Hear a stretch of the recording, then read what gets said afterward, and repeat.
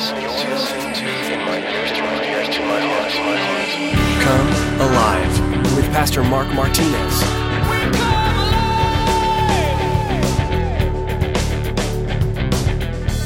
Saul tries to conceal or cover up his sin, and again, that's hypocrisy. And sometimes we become those hypocrites when we act like everything's okay.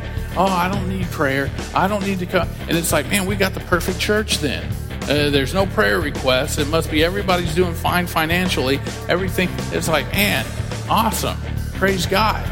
But we need to be careful, because don't try to strengthen your position in the world and in the eyes of your friends by covering up your sin in your life as if everything's perfect.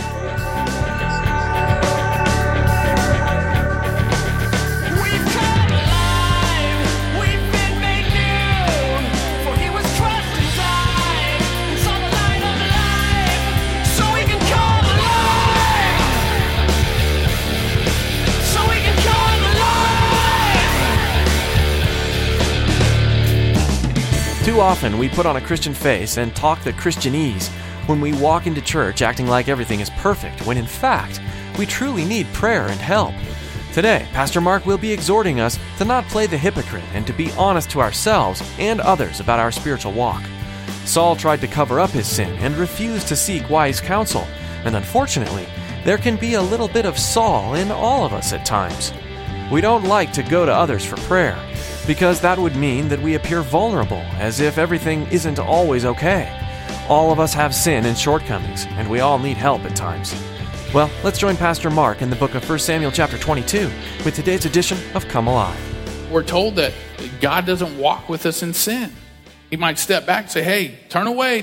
I'm throwing all kinds of people in your way to say, turn from that, get away, close your eyes, avoid it. And then it says it brings forth death. And then it says, do not be deceived, my beloved brothers. So the enemy knows what's tempting you and what you're tempted with. And so that's how it started with Saul. Remember the song about Saul? Saul has slain his thousands, David his tens of thousands. See, Saul wanted that popularity. The enemy played on his pride.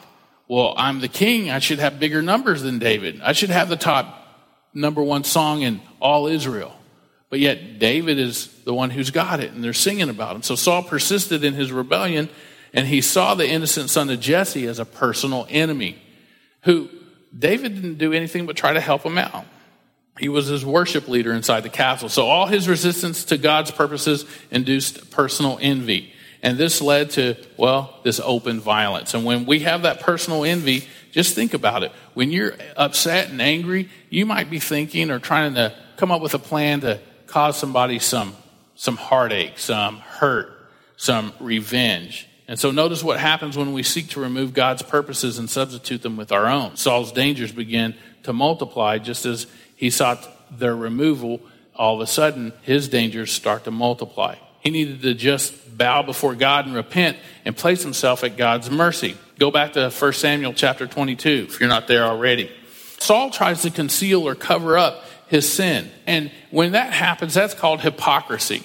You know, it's the same with you and I. When we try to conceal our sins, we become hypocrites. When we show up at church and we act like everything's perfect and okay. And it's not to say that you need to stand in a corner with a sign and going, life stinks and come see me. But, you know, when somebody sits you down and wants to talk, so how's it going? Oh, everything's great, when it's not.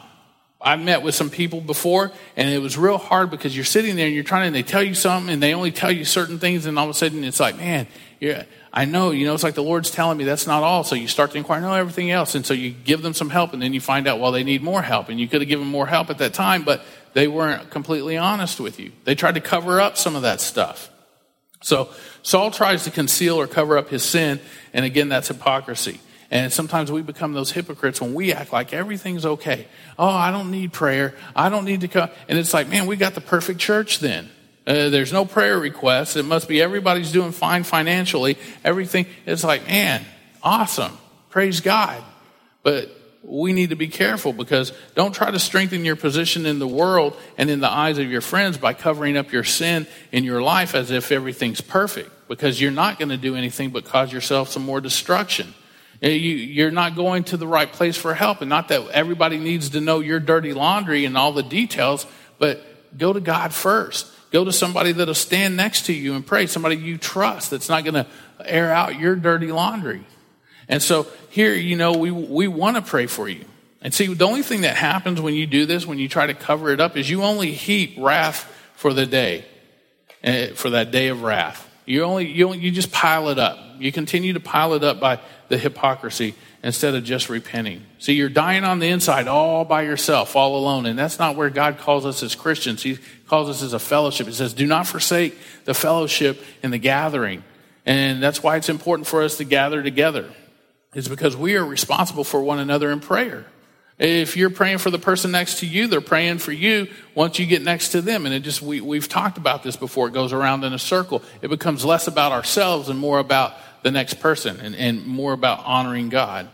So you're dying on the inside all by yourself, but you're also killing people on the outside. And we'll see this next. Look at verse 17. It says, then the king said to the guards who stood about him, turn and kill the priests of the Lord, because of their hand also is with David.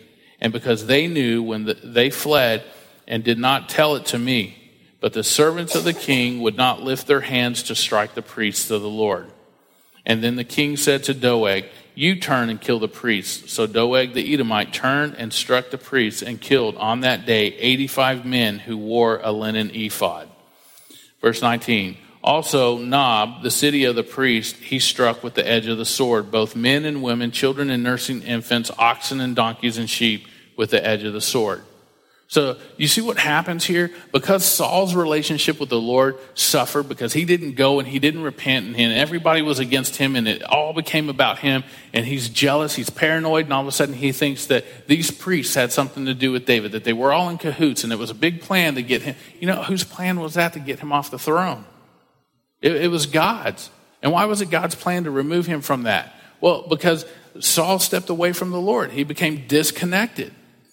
And you and I have it goes back to the same issues sometimes. I mean, if we disconnect ourselves from God and we step away from the faith, then you're going to be paranoid. Oh, all those Christians, I tried that Christian thing before. It wasn't good. All they do is they just talk about each other. It's a bunch of gossip.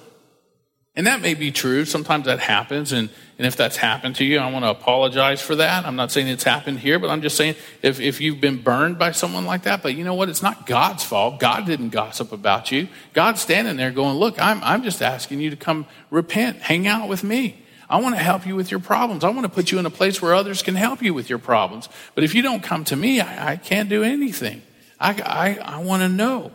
So the death of a community happened.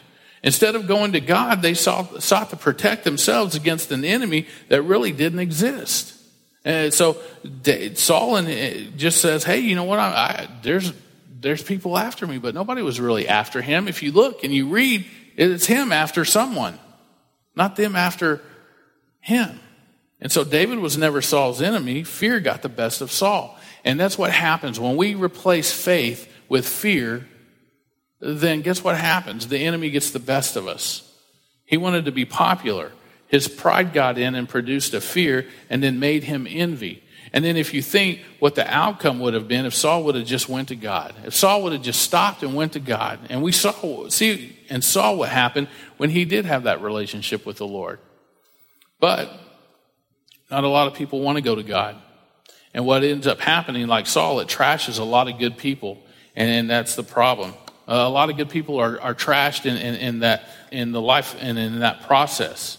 And so do you understand why? And this is one of those things where it's like we have to understand, and I want you guys to understand why evangelism is so important, why I have a heart for the city, and why I have a heart for evangelism, because I know the more people who come into a relationship with God and get to have that relationship through God, through His Son Jesus Christ, are not going to find themselves finishing these final verses in death.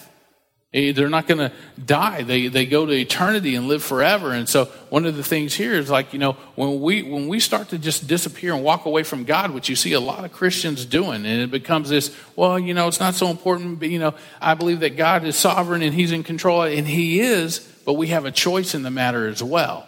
And you hear a lot of people saying, well, we really don't have to do this. I really don't have to share my faith. Well, show me where it says you don't have to. Show me where it says you don't have to. We have to. How's the word get out?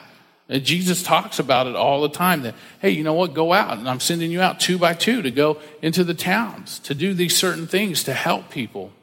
And so we know by preaching the gospel that many are saved because it brings a life-giving water that they'll never thirst again. They'll be satisfied in the things that they do. And I remember from my own experience, and I can only tell you that from my experience and from the stories I've heard from other people, that when I got saved, it became, hey, it's no longer about me trying to climb some corporate ladder or trying to fit something into my life that makes me happy and satisfies me. It became, I'm satisfied. It was Jesus and Jesus alone. And no matter what I do, I'm satisfied. I know he's going to take care of me. And so when people come into that relationship with God through his son Jesus, they're not going to find themselves finishing this final line in death. They're going to find life. Look at verse 20. It says, now one of the sons of Ahimelech, the son of Ahitub, named Abiathar, escaped and fled after David. And Abiathar told David that Saul had killed the Lord's priest. So David said to Abiathar, I knew that day when Doeg the Edomite was there that he would surely tell Saul, I have caused the death of all the persons of your father's house. Stay with me, do not fear, for he who seeks my life seeks your life, but with me you shall be safe. See, David's telling this guy who escaped, he's going to keep him safe. I'm going to keep you safe. But if I was this guy, I'd be like, hey, Dave, guess what? He's not after me, he's after you. Why do I want to hang out with you? And here's why he says this. Why is David able to say this? Well, Dave has this foundation of safe, and that's called God, that allows him to believe that God's best is going to be what he experiences and looks forward to in the future. And so David says, man, you know, because I know who God is and I know what God's going to do and I'm in a right relationship with God, where I'm at, in my place, it's going to be awesome. It's not going to be easy, but it's going to be amazing and we'll be safe. And so how do I know this? Well, turn to Psalm 52 with me. Turn there to Psalm 52.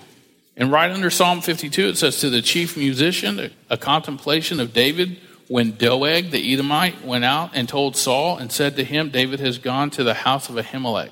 It says, why do you boast in evil, O mighty man? The goodness of God endures continually. Your tongue devises destruction like a sharp razor working deceitfully. You love evil more than good, lying rather than speaking righteousness. You love all devouring words, you deceitful tongue. God shall likewise destroy you forever. He shall take you away and pluck you out of your dwelling place and uproot you from the land of the living. The righteous also shall see and fear and shall laugh at him, saying, here's the man who did not make God his strength, but trusted in the abundance of his riches and strengthened himself in his wickedness. But I am like a green olive tree in the house of God. I trust in the mercy of God forever and ever. I will praise you forever because you have done it. And in the presence of your saints, I will wait on your name, for it is good. When you read that, that lets you see the character and the kind of guy that David really truly is. What he trusts in and what he believes in. He's saying, God, I don't know what to do. This guy killed 85 priests. And David's saying, you know what's best, so I'm going to leave it in your hands. I'm going to give it to you. I'm going to leave it in your hands. Because if you think about how awesome of a warrior David is, he could have gone after and put it together and got these guys. But not until God tells him to do so, he's not going to move. So he's just saying, I'm just going to leave it here. I'm going to be freer because I just poured my heart out to you, God. I'm going to give it all to you, my thoughts, my anguish, my hurt, my pain, because David's like, man, if it wasn't for me, these guys wouldn't have died. If I didn't go to that place, and you got to think, what took David to that place? Well, he was running from God when he was separated from, when he had broken that relationship off himself with God. He didn't want to hear from God. He went for soothing and satisfaction.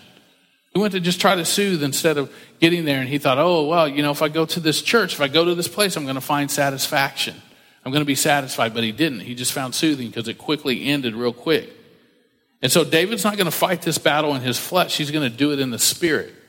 And a lot of times I think we try to fight battles in our flesh. We try to fight things in our own flesh. We try to do things on our own. We work really hard at fixing it instead of saying, hey, Lord, I'm just going to hand it to you. I'm going to give it over to you.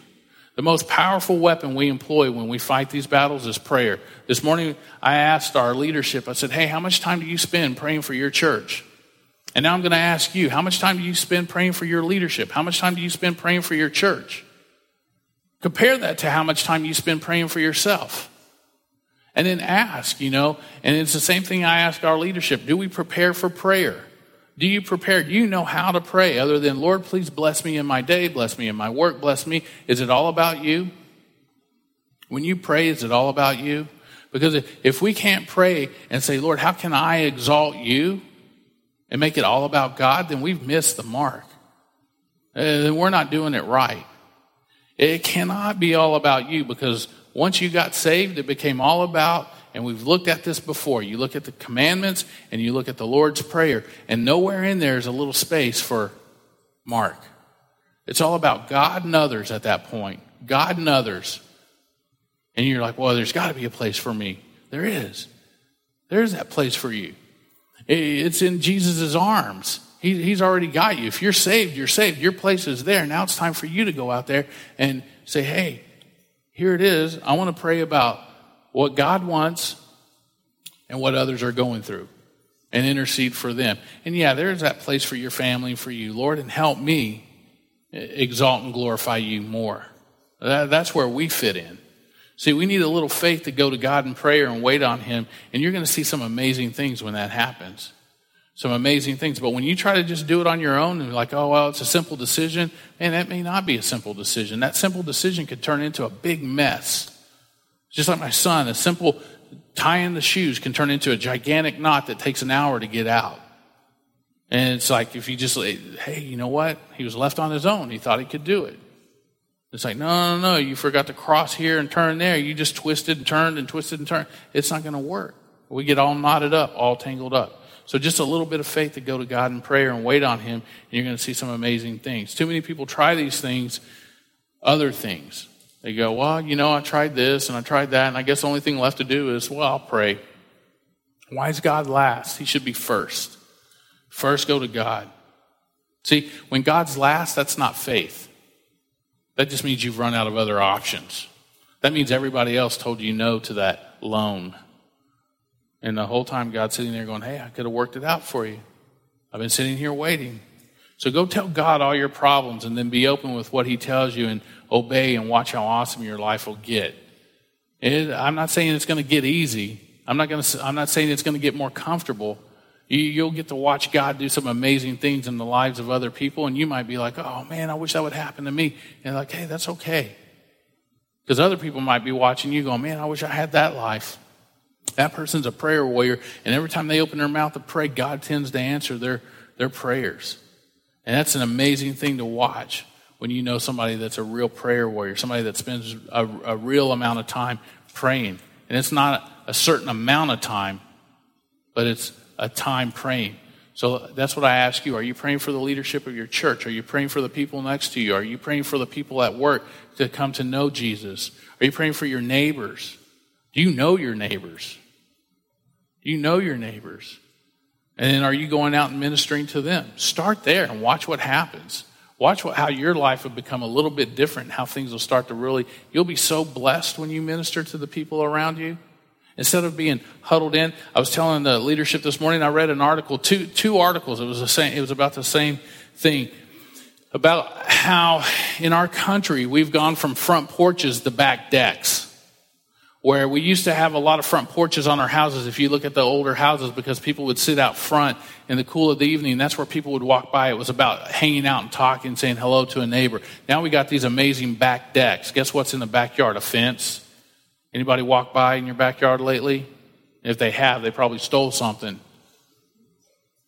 But I mean, you think about it, we got these amazing back decks. Why? It's just because we're secluded. We want to be by ourselves. Or we got these huge, cool, comfortable chairs where just one person can sit in our televisions. And it's like not a lot of conversation takes place when you're watching TV, watching your favorite show. And so it's showing this trend that how we have gone from being about community and hanging out and talking to people to secluding ourselves. And they really see this starting to happen in the church. You don't see a lot of church picnics happening anymore. You don't see a lot of church fellowship. It's like, what we say here, you're either a pillar in the church, you're one of two kinds of pillars. You're a pillar that holds it up and you're here and you're serving, or you're a caterpillar. You just crawl in and out, you slither in and out of the building, get away before anyone can get to you. But it's important to fellowship because that's what we're told to do. How else am I going to know what's taking place in your life? How else can I help through prayer? Because I may not be able to help in any other way but to pray for you. Or maybe God has given me something in my quiet time and it's like, hey, I don't know why I read that this morning, but all of a sudden you tell me something and be like, hey, wow, that reminds me. I read this morning and, oh man, the Lord just spoke through you. And not just me, but you. So why are we secluding ourselves? Why do we hide? And another thing I read with that was a 74-year-old guy. Never had a relationship with a lot of people. I mean, he's a car collector, and it talks about how he just wishes he'd give up all his millions just to be married at 74. He realizes at this point in time he's wasted a lot of time on cars and making money. But he's never had a real relationship with another human being other than just business. And he doesn't have any close friends, and he wants a wife, and he says he's willing to give it all up. So anybody looking for a 74-year-old husband who's a millionaire, or maybe be stone cold broke if he gives it all away. But there's your chance, girls. And, you think about it, it's like this poor guy. I read that, and I was like, man, how horrible would that be to be that dude, to have millions of dollars and not be satisfied, to have all the cool, and especially for a guy who likes cars, to have every car he could buy any car he wants. And to be like, man, I'd give it all away if I could just have a wife and have a relationship with somebody. And his most important relationship would be with Jesus first. And I guarantee he'd probably get a wife real quick. But without that, he's just got stuff. And he's realized, and what he said to some of these people was, I realize when I'm going to die, no one's probably going to care about my stuff. It's all going to go away. I did all this for nothing.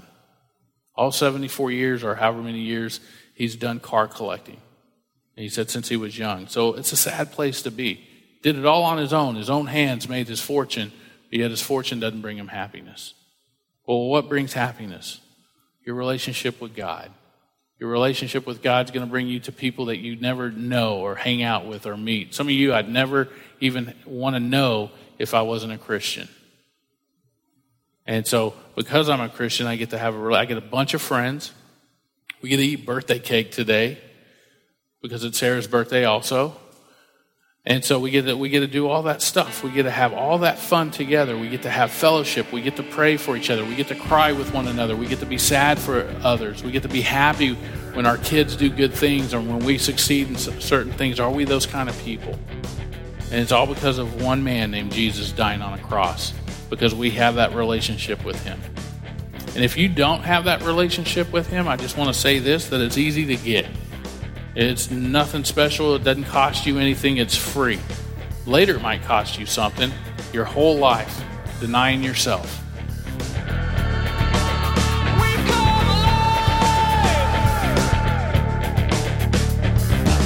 Every book in the Bible holds meaning for us, even in our modern times. In 1 Samuel, for example, Pastor Mark has been teaching us about the power and sovereignty of God. Our Creator does what He needs to in order to accomplish His tasks, regardless of our involvement. How much better would it be, though, if we did step into God's plan for His world? God wants to use each of us to do incredible things for the kingdom. All we need to do is be willing. We're so glad you tuned in today to learn from 1 Samuel, and we'd like to encourage you to keep reading ahead. You'll learn a lot as you discover God for yourself. Another good place to hear and study the Word is in a church setting. Here's Tracy with a little more about what being in the body of Christ can mean for you. Joining a church is more than just showing up for a Sunday morning service. It's getting to know the people you're worshiping with. As the church body grows together in the love and teaching of God's Word, it will become a powerful and effective witness for Christ within its walls and beyond. If you're near Katy, Texas, we'd love to meet you Sunday at 10 a.m. at Calvary Katy. Visit ComeAliveRadio.com to find out more and get directions. Be sure to subscribe to our podcast as well to keep up with the latest editions of Come Alive. You can find it on Google Play or iTunes. Thanks for tuning in today to Come Alive.